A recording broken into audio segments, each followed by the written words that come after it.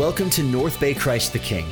You're listening to our weekly service message podcast. Join us every Sunday morning at 9:30 and 11 o'clock at our campus location in Birch Bay, Washington. Thank you for tuning in.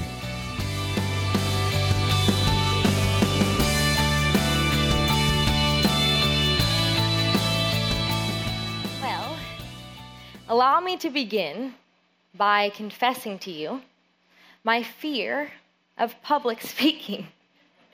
Right now, I am terrified to be standing in front of you and speak on behalf of the one that you call your Lord and Savior. Did you know that public speaking instills a greater fear in most people than death itself? Right now, I feel like I want to vomit, run away, and probably pass out. So please, extend to me your grace as I take an enormous step of faith with God to deliver the message that He placed on my heart for you. Now, this may seem like an unnecessary question, but are you wanting? Are you longing? Do you desire to have a real relationship with God and be used by Him? Faith is foundational for this wonderful reality. But before I can begin the conversation on how God uses flawed people who are willing to walk by faith, I must first address the elephant in the room: God. During my preparation for this message, I could not shake this passage from 2 Timothy 1:12.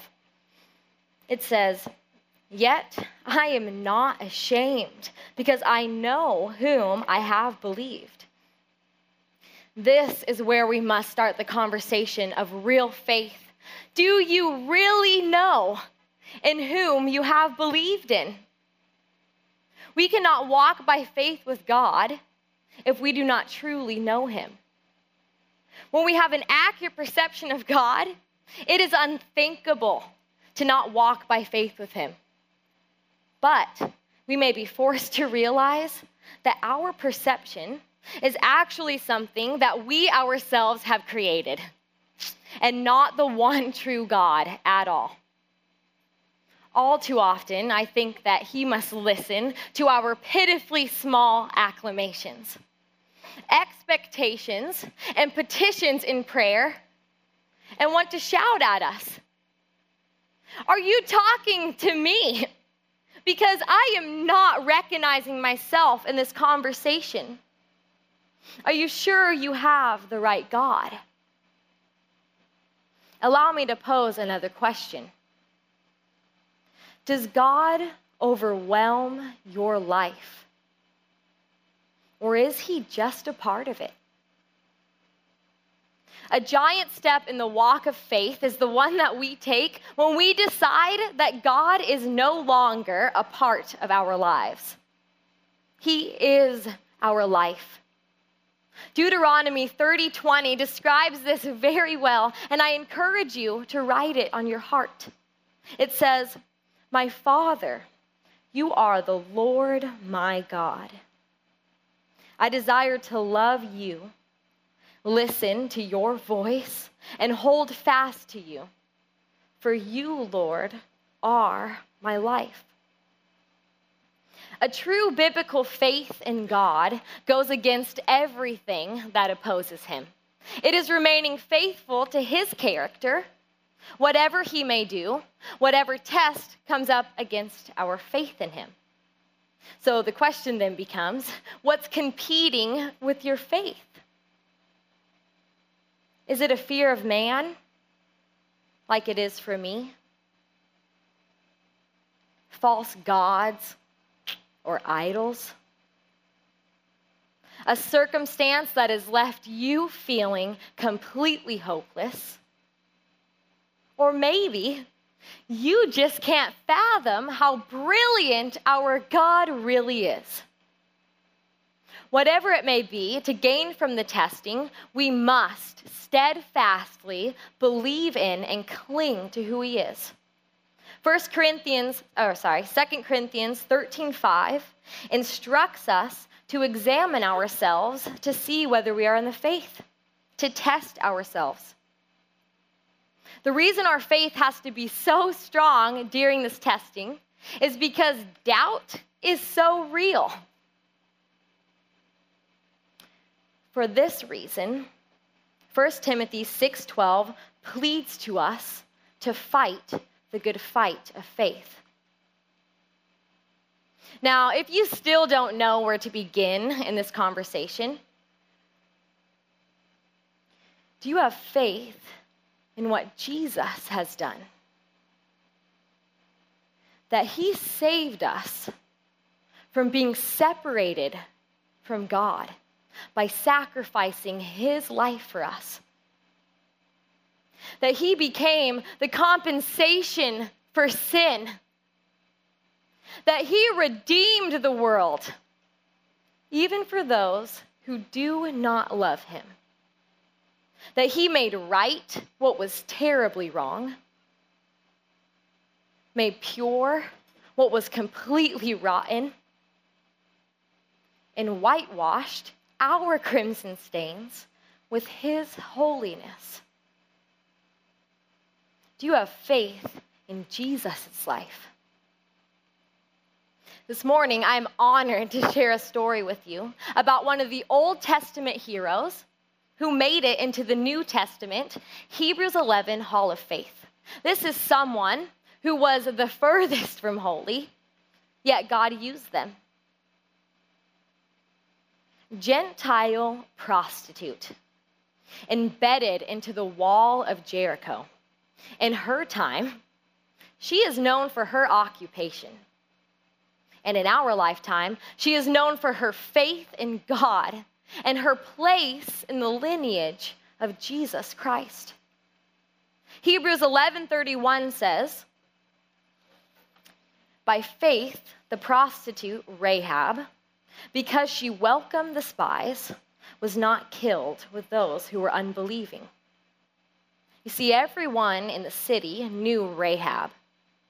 They knew that she was an intimate friend of the king. They also knew that she was a high-class whore. Though this may have been her reality, Rahab had one great advantage over both the king and his people. She had heard from the many men that visited her, only to use her body, that the Israelites and their God were to be feared.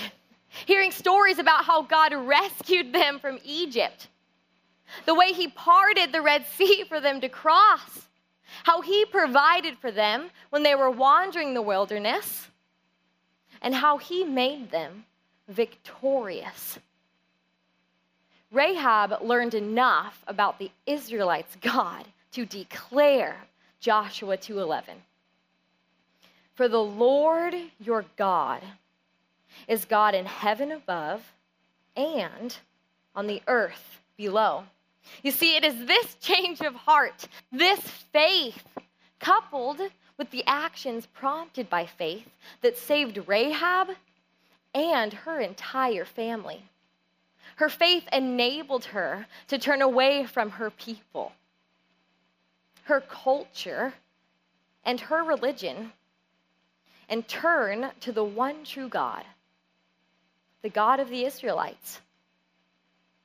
Jericho was the most significant Canaanite fortress in the Jordan Valley, and a stronghold directly in the path of the advancing Israelites.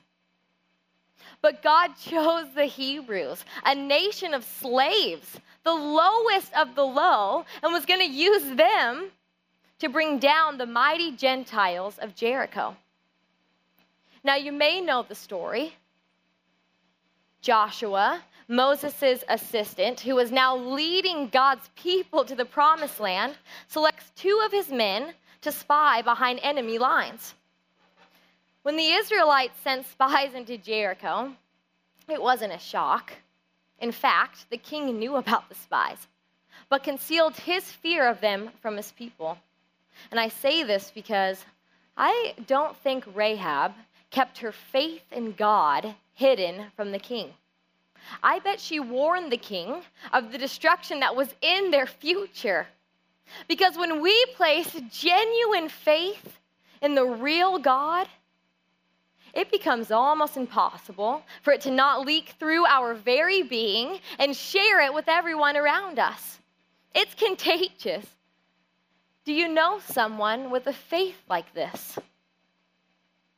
Rahab knew God, and no one would be able to stop her from being faithful to him. She knew that her faith in God was not a pathetic feeling, but a strong and vital confidence in him and what he was about to do.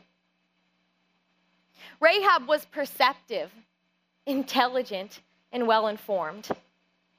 She identified the spies for who they were, hid them, and then had a plausible story that deceived the king's servants when they arrived at her doorstep looking for them.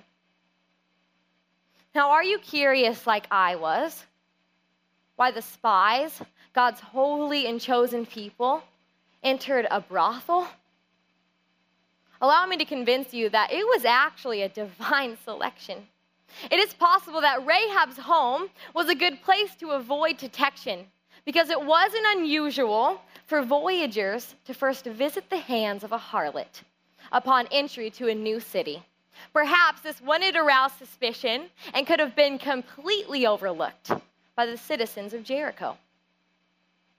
Rahab's home also provided an easier escape because remember, it was embedded into the city's bordering wall. Nevertheless, I believe that Rahab was actually anticipating the arrival of the spies and essentially might have encouraged and enticed them into her home. After all, she was well conditioned in her occupation and more than aware of what was about to happen to her city. Rahab knew exactly what she was doing for the Israelites, and she did so without fear of the future. She placed her faith in God, and I know this because she uses the word kindness in Joshua 2:12. Now then, please swear to me by the Lord that you will show kindness to my family, because I have shown kindness to you. Kindness translated in Hebrew is the word hesed, meaning covenantal love. The word hesed means a legal agreement that God makes with people to cover them. Much like an umbrella doesn't stop it from raining, but does cover the person under it from getting rained on.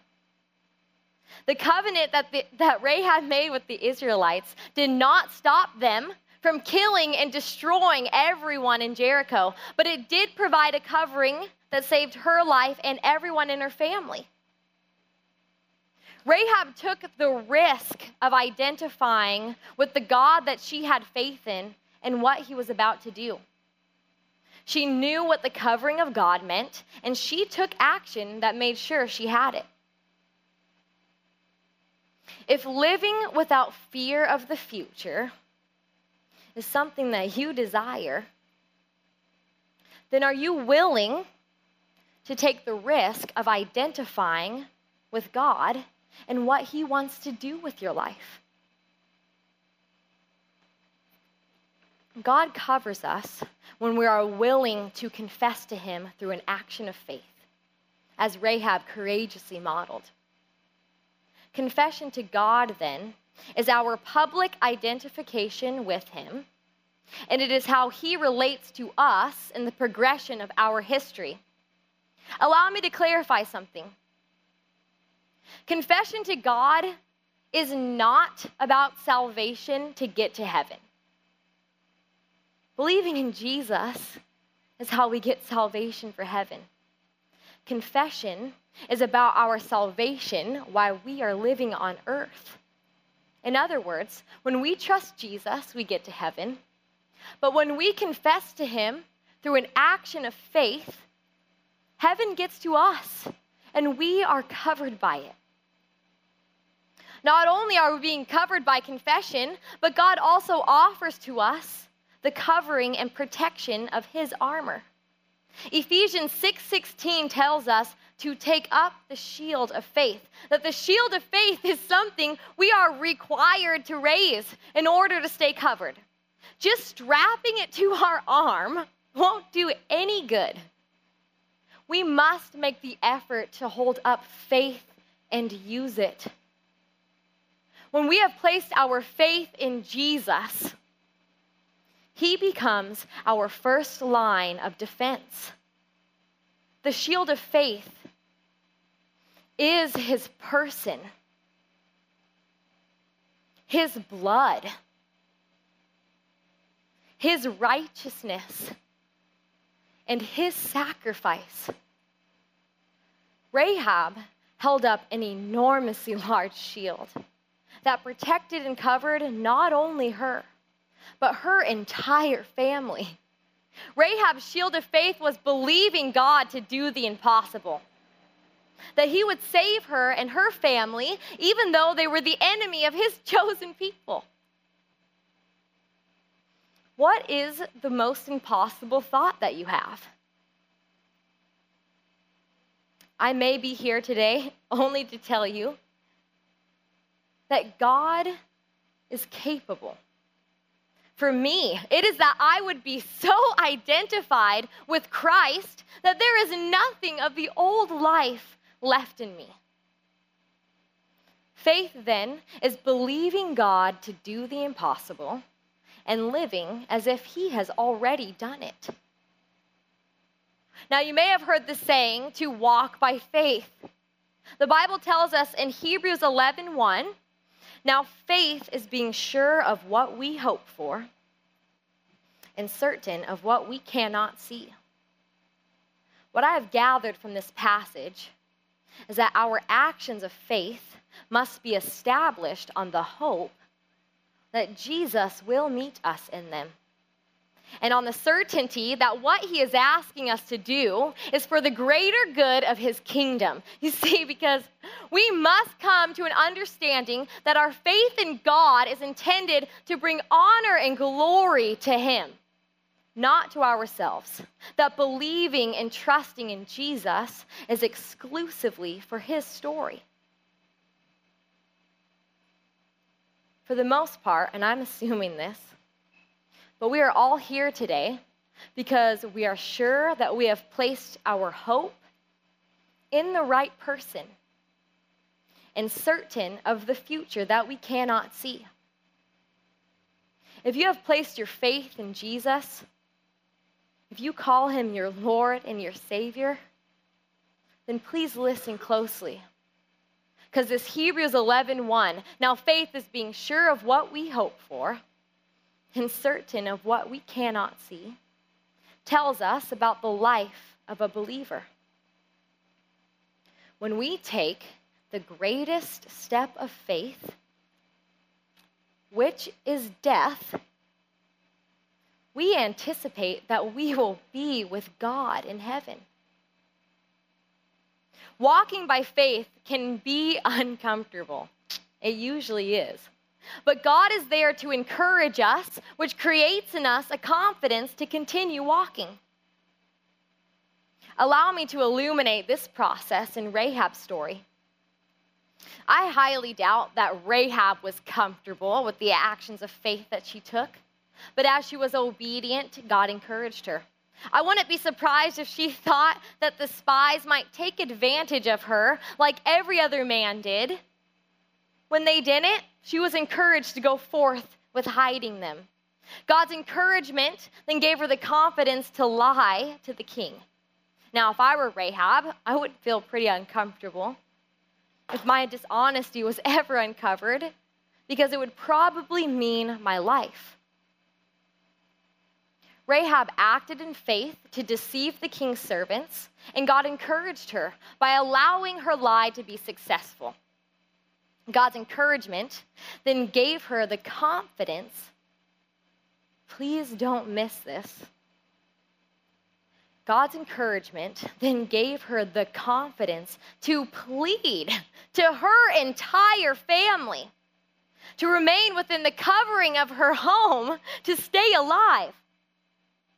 Now, without a doubt, and for the lack of a better word, this made Rahab uncomfortable because it is likely that Rahab's family disowned her even further. I mean, she was already a prostitute. They probably saw her as a complete traitor and didn't believe her at all. Up until, of course, they were the only ones left standing. Do you recognize the pattern? Here's another example. For the last month, I have been extremely uncomfortable with the step of faith that I took by agreeing to deliver a message for this series. The moment I was alone to think about what I just committed to, doubts began flooding my mind. Even still, I feel inadequate and not at all equipped to be doing this. But God has been faithful to encourage me along the way by providing me with scriptures, conversations, and time. God prepares us to succeed when He calls us to act in faith on behalf of His glory. Why wouldn't we succeed? By now in this conversation, you might be wondering if your faith is false. The counterfeit of faith is a state of mind in which we work up occasions to sacrifice ourselves. I think we can all agree that it is much easier to sacrifice when we are willing than when God wills us to, which is why 1 Samuel 15:22 says, "To obey is better than sacrifice." A false faith, then, is clearly seeing ground to stand on by our own intellect.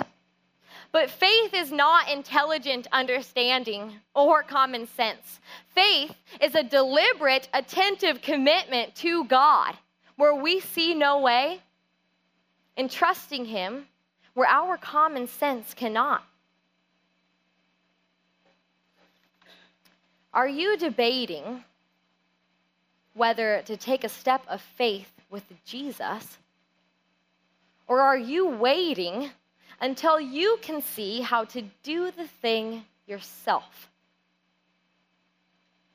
I have noticed that God often does not give us the whole blueprint at a time, but one step to take. And as we trust Him, more steps are revealed. Another essential understanding in our walk of faith, one that I think gets brushed aside all too often, is that we must consistently concern God. Take a long first look at Him and then go forth in action. The image of the cross represents the idea of up first to concern God and then out to concern the world. If we obey what God says according to our sincere belief in what He is asking us to do, He will remain faithful to break us from the actions that misrepresent Him. In other words, we don't need to worry about hearing incorrectly from God because He is faithful to guide us. Faith, then, is going until He tells us to stop. Did you know that similar to a relationship we would have on earth, trust actually goes both ways in our relationship with God? Do you feel like God trusts you? Or a better question, do you want Him to trust you? The story of Rahab shows us that when we place our faith in God, He will remain faithful to us. It also shows us that God trusted Rahab. It's almost as if He was like, who can I have cover and protect my people? Oh, Rahab, I'll call on her. I can trust her. Don't you want to be someone that God trusts? Brace yourselves. God does not exist for us. He did not need Rahab to bring His people to the promised land. And he does not need us to accomplish what he desires, but he chooses to use us. How great is our God? He has faith in us, and he trusts that we want to be used by him when we call on his name and choose to need him. It is my hope that by now we realize faith must be active. It is not passive. Faith is demonstrated by our action, not by our discussion. It is demonstrated by how we are walking, not by how we are talking. In the book of James, Rahab exemplifies how our faith in God is made complete by what we do. James 2:25-26 says, "In the same way, was not even Rahab the prostitute considered righteous for what she did when she gave lodging to the spies and sent them off in different directions? As the body without the spirit is dead, so faith without deeds is dead." Now, I'm sorry if what I'm about to say hurts or offends you, but I'm not that sorry because it's the truth. Faith in God is completely useless when it's not used. When we proclaim our faith in Jesus, we are then obligated to do what we can with what we have, where we are at. That is all God is asking of us. Doing deeds and acting in faith cannot be manufactured. They are unique to each person, and they are not something habitual. It could be as drastic as Rahab hiding the spies, or as simple as stopping to have a conversation with the homeless. Are you wondering how to live out your faith? Well, here's a start. We cannot live out God's righteousness if our only means to receive his instruction is by reading and comprehending the words of the Bible. That would be arrogant. We must allow them to take root, transform, and create in us a completely new way of living so that our everyday actions actually become our faith. It is my prayer for us that we would hear and read God's word and then be obedient to actually do what it says. I have noticed that Rahab's name is always inserted between prostitute and faith. We read the prostitute Rahab who lived by faith, or Rahab the prostitute who was spared because of her faith. I mean, give her a break. Her name never appears without those two attributes attached to it, which is why I believe purposely achieves God's intention for including her story in the scriptures. God desires to use the flawed and the imperfect because it is that group of followers who are willing to confess their need for a redeemer. They are humbled before God, yielding to his sovereignty, and gladly allowing their pride to dissolve, giving Jesus all the glory he deserves. God uses Rahab's story to show us that it is not too late for our lives to turn around, especially in those places that we are content. It is not too late to be renewed and freed from what has overwhelmed us with such guilt and shame. When we feel so far away from a comeback, but elect to live out our faith in God anyways, we actually inspire him to use us for his glory. But church, we must be careful of returning to what we once were when God wants us to be something we have never been. Rahab was no longer viewed as an unclean prostitute, but as one worthy by grace to be part of the holiest lineage. Matthew 1:5 says, Solomon, the father of Boaz, whose mother was Rahab. Boaz, the father of Obed, whose mother was Ruth. Obed, the father of Jesse, and Jesse, the father of King David. Do you understand what this means?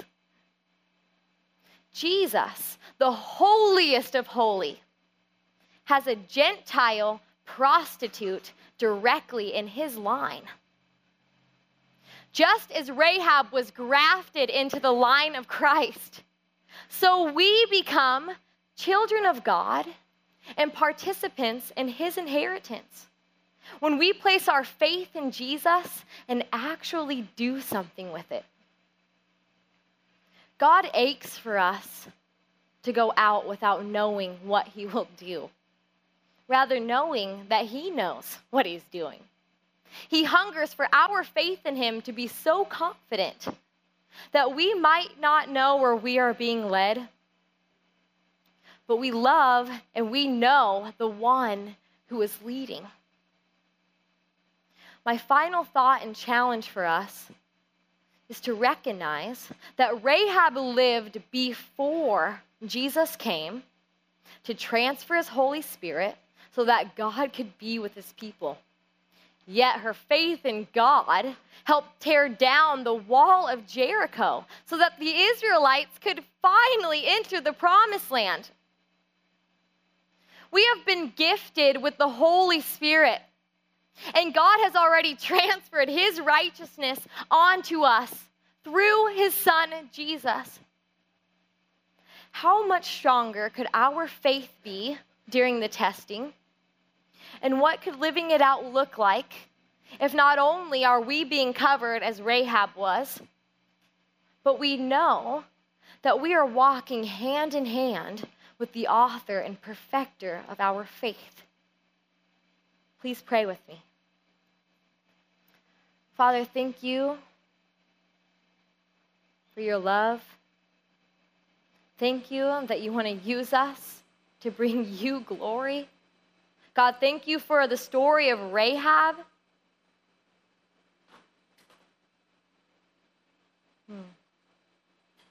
God, I just lift up everyone in here to you, Jesus. I lift up their hearts, God. I ask that the seeds that were planted this morning would take root. Protect them, Jesus, so it can grow and flourish, God. Father, would you instill in us a courage to walk by faith with you, because you are protecting us. You are preparing us to succeed. God, you know where you're calling all of us. You know what acts of faith you're calling us to do. God, I pray that we would just do it. Father, I pray for your people. I pray that they wouldn't leave today encouraged. That doesn't get us anywhere. God, I ask that they would leave changed. Thank you so much for your Son and what he did. We love you, and we appoint this day to your purposes. In Jesus' name, amen.